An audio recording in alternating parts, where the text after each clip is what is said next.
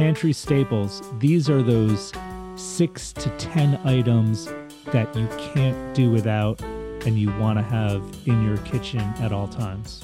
Each week, we ask each guest, what's in your pantry? You started cooking savory and then you decided to switch to sweet, right? That's right. I was trained as a chef, savory chef.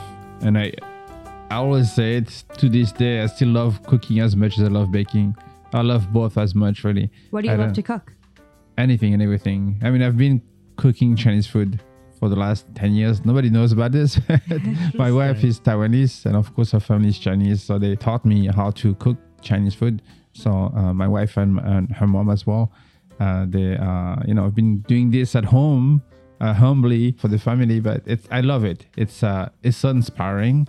And, I know a lot of people have like this picture of like Chinese food as being like sometimes oily or spicy or greasy. It is not it at all.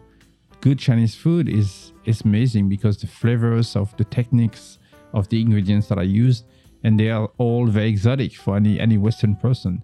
But knowing how to use it, what type of soy sauce to use, there's so many different types, what type of vinegar to use for which preparation, the braising, the steamed fish, the soups, like it's, once you have like good Chinese food, you never go back to thinking anything different. It's fascinating to me. It's something I definitely want to teach my son as well. Yeah. When he grows up, to teach him how to cook good Chinese food along with good French food. Are there good Chinese pastries? China is not known for pastries. The only place known for pastries mostly is France.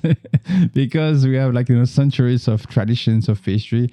Of course, there are other places that are known for pastries. I think people are so obsessed with pastries are the French. Mm-hmm. In Asian culture, there's not too many pastries. There are a few, but not as many as there's in France and in French traditions. Do you have a favorite Chinese restaurant in New York? Is there anywhere that you feel does a good job with these clean flavors and bright flavors? This one small Taiwanese restaurant is in Flushing, Main Street, Imperial Taiwanese food. All right, we're going to have to go. Take note of that one, that little secret. Pretty authentic.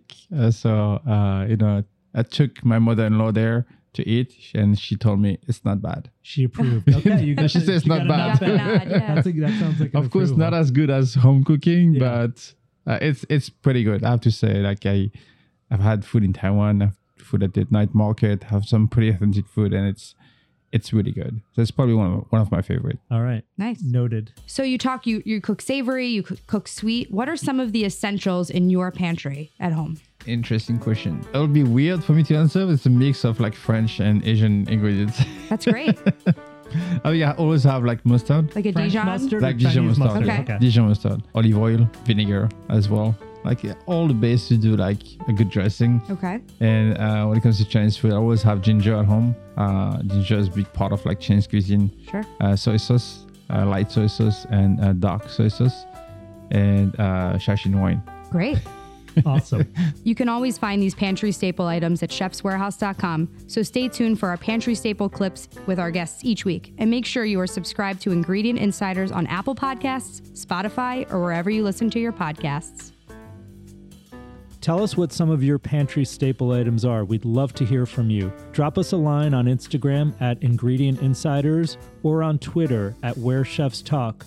Let us know what's in your pantry and what you're doing with it. We'd love to talk about it on future episodes.